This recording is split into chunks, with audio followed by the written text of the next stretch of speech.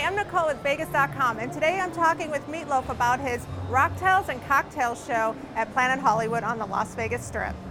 Why did you decide to do this residency? Because I've always wanted somebody to ask me to do it. I've always wanted, because I knew that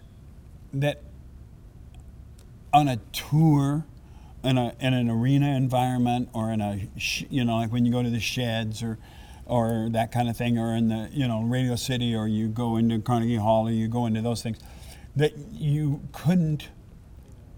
You would either have to be in Vegas, West End, or Broadway to put up this kind of show.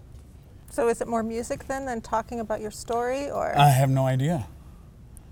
I don't know. I don't know. Probably the music outweighs the stories, yeah.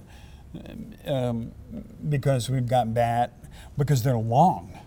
That's why. But Paradise is a whole, like Paradise, the way we're doing it, is a whole adventure. I mean, it's like going off into, Alice in Wonderland here. What are you hoping the audience to gain from this show, to walk away with? How good an actor I am.